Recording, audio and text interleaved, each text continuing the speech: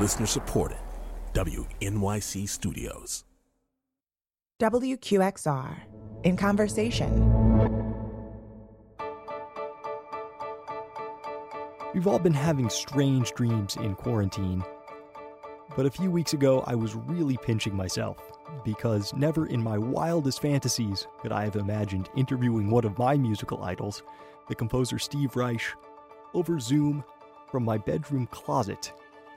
But it really did happen, and it was one of those rare dreams that actually gets better instead of getting worse, because we were also lucky enough to be joined by two artists who are tireless champions of his music, Lauren Radnofsky and Brad Lubman, the founders and co-artistic directors of the group Ensemble Signal. I'm Zev Kane. This is WQXR, Classical New York in Conversation.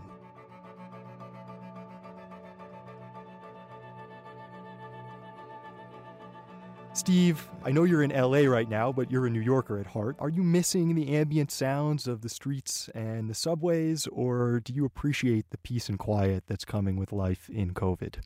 Well, I'll tell you, I was speaking with someone in Sweden the other day, and they said they saw a cartoon, and the first panel said composer at work. The second panel said composer at work during COVID. The two panels were exactly the same. So that's kind of it. I'm sure there are lots of differences. We have to go online for groceries, and we came out here to visit our son, and we only see him via Zoom or FaceTime. So, it's definitely weird, but in terms of being a composer, it's kind of same as usual. Lauren, in addition to being Ensemble Signal's co-artistic director, you also play the cello in the ensemble, and you're the group's executive director. How do you go about running a performing arts organization when for the indefinite future you can't really perform? That's a very good question. How do you perform? I don't know. Nobody knows. But we are looking at making more things available that haven't been available yet from the past, including some archival performances that we have of Steve's music, and also including a new thing that we've done of a piece of Steve's called My Name Is. We've been looking at the possibility of finding a way to get that out. So we're actually looking at some Steve archival stuff. To the future, I'm not sure, but we may do some smaller things, broadcast individually, but it's all a very good question. That's actually a great segue to talk about archival footage that you're about to release of a concert that Ensemble Signal performed at Lincoln Center in 2016 of two of Steve's pieces, the Pulitzer Prize-winning Double Sextet and the monumental Music for 18 Musicians, which is going to be available on Lincoln Center's website, streaming for the next year, right? Yes, it's actually a restream that has been available, but Lincoln Center is now resharing it in this new way via their Lincoln Center at Home channel. So I'd love to talk a little bit about Music for 18. Steve, how did you come to choose the instruments that you chose? And you were actually playing these all in real time? You weren't just imagining them at the piano? No, I was playing overdubbing. I'm basically using marimba piano and synthesizer. The instruments were just the instruments a lot that I had been working with marimbas a lot. I had been working with percussion a lot. I was trained as a percussionist, so that's no surprise. Earlier on in drumming, I discovered that when I was working on the marimba section of drumming, the overdub marimbas, I, quote, hallucinated women's voices, because actually the overtones generated by multiple marimbas fall in the actual range. Anyone would hallucinate women's voices because that's what they sound like.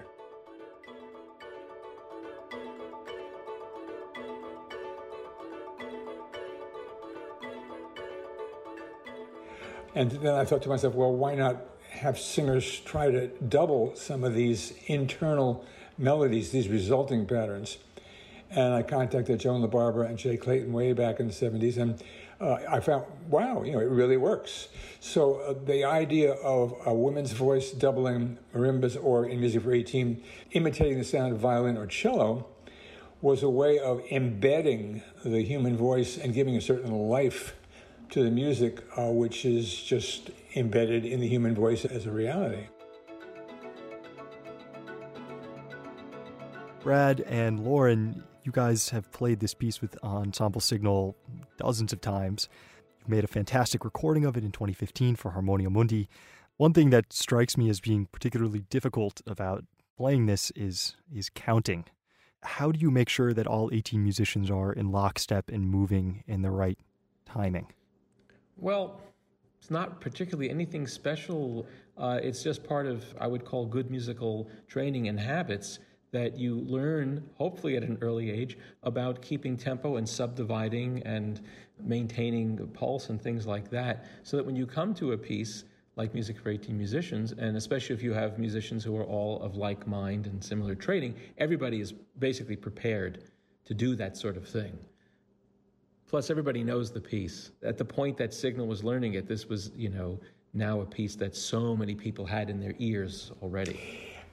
I just wanted to say, and I think Brad and Lauren understand this as well as anyone on earth, Music for 18 Musicians is a piece of chamber music. It's a large group for chamber music, but it is, as Brad has already pointed out, not conducted. And that was in my mind from the very beginning, how to get this all together. And basically the conductorial functions are taken over by two members of the ensemble. So there is no need for a non-participant, a musician who is not a performer, to be involved in the realities of keeping everybody together. And in almost every performance of Music for 18 Musicians that I've played it myself or seen others play, people are looking at each other, glancing at each other, because it is chamber music, and they are taking their cues from other people. And that's, I think, for the players, certainly in my experience, one of the satisfactory parts of it, because you realize that you really are part of something and you're an important part of it. Everybody who plays the piece, and that's just not nice words, that's actually a musical reality. There is something so special about seeing it live. I'd never seen it live until the Brookfield Place performance. Lauren, is there something particularly special that you just can't get about the piece until you see it live? Is there something that's lost in transmission?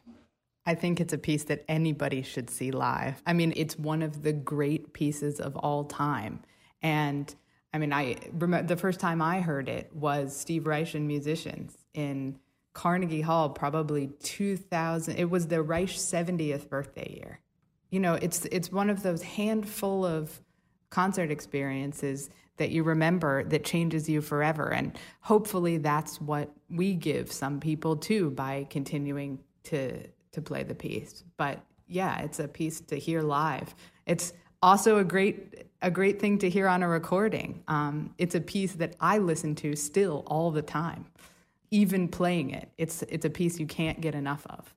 So the other piece on the concert that is streaming from Lincoln Center is the Double Sextet, which is a much more recent piece written in 2007. It won the Pulitzer Prize for Music in 2009. It strikes me as a very different kind of piece than Music for 18. There are 6 fewer instruments, but in some ways a lot more is going on. Steve, what was the idea behind this piece? Well, how it actually started was my publisher, Boozy and Hoss, said to me, would you like to write a piece for Eighth Blackbird, which is a chamber group? And I said, I've heard about them, and I've heard they're really good, but what is their instrumentation?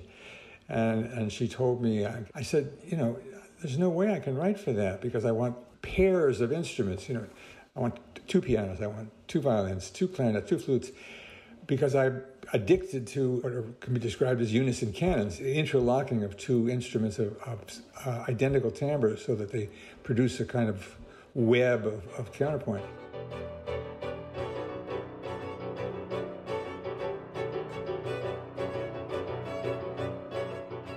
So I said, well, let me think about it. And then I thought to myself, well, what happened if they would record themselves and play against themselves, and you'd have exactly what I was talking about?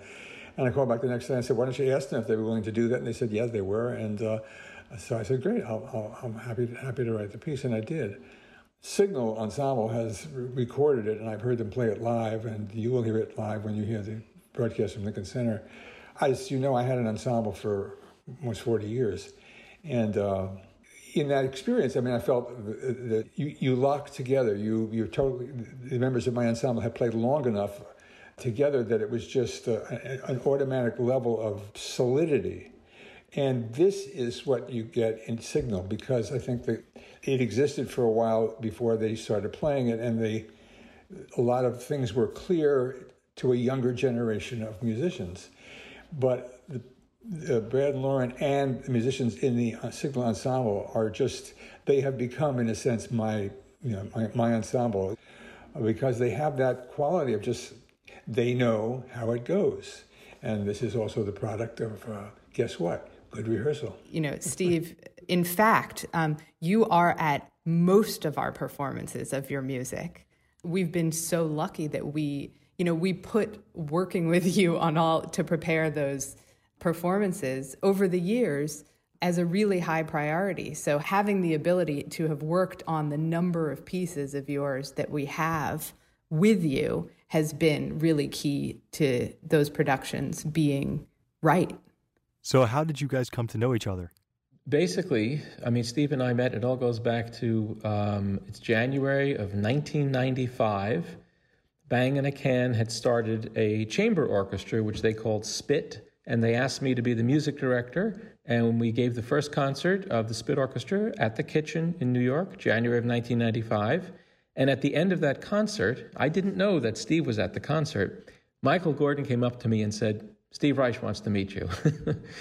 So right then and there, after the concert, I met Steve, and then engaged me to guest conduct his ensemble, Steve Reich and Musicians, the following year in the New York premiere of City Life. And so we go back to January of 1995.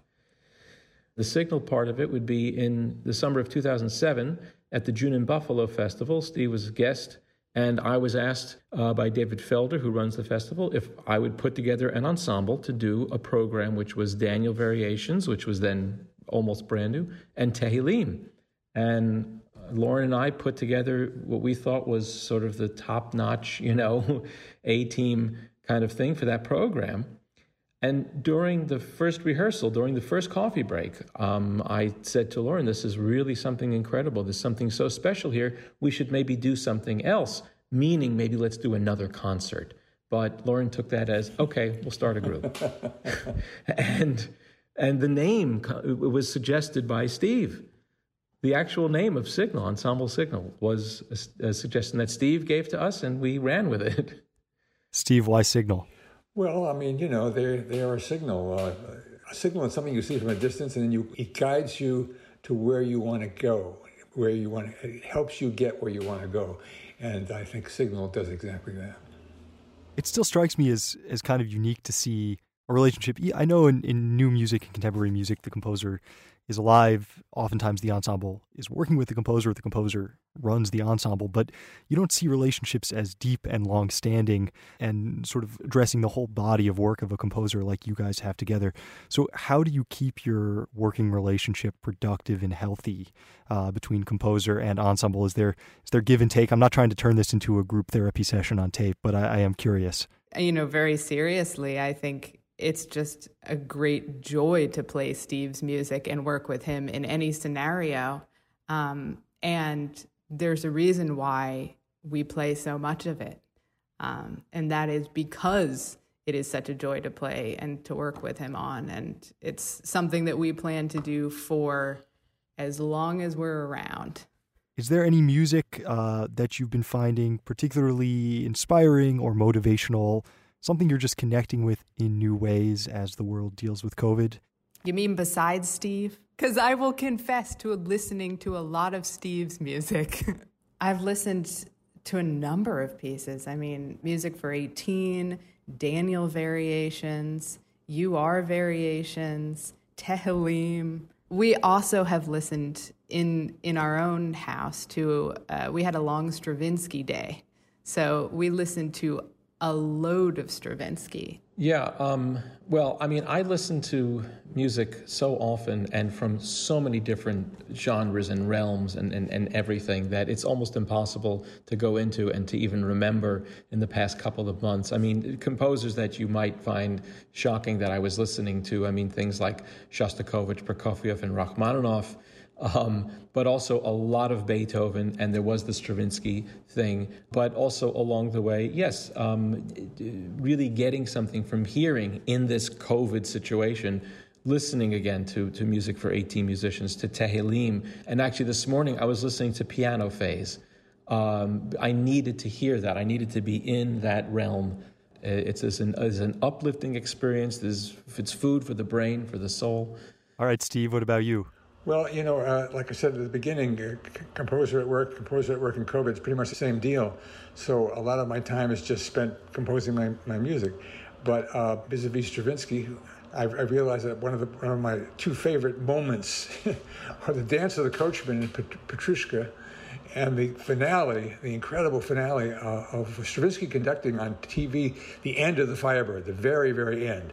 I mean, these are two, moments, immortal moments. And then also composers that I know, Ingram Marshall sent me a recording of a piece called Flow, which is a kind of piano concerto played by Timo Andres and conducted by John Adams, which is a lot to listen to. Nico Muley sent me a new short piece that he wrote for a pianist who is homebound in London called Falling Berceuse. But I think I probably would have listened to those pieces even if I wasn't online for groceries, But mostly I'm composing like I compose right normally.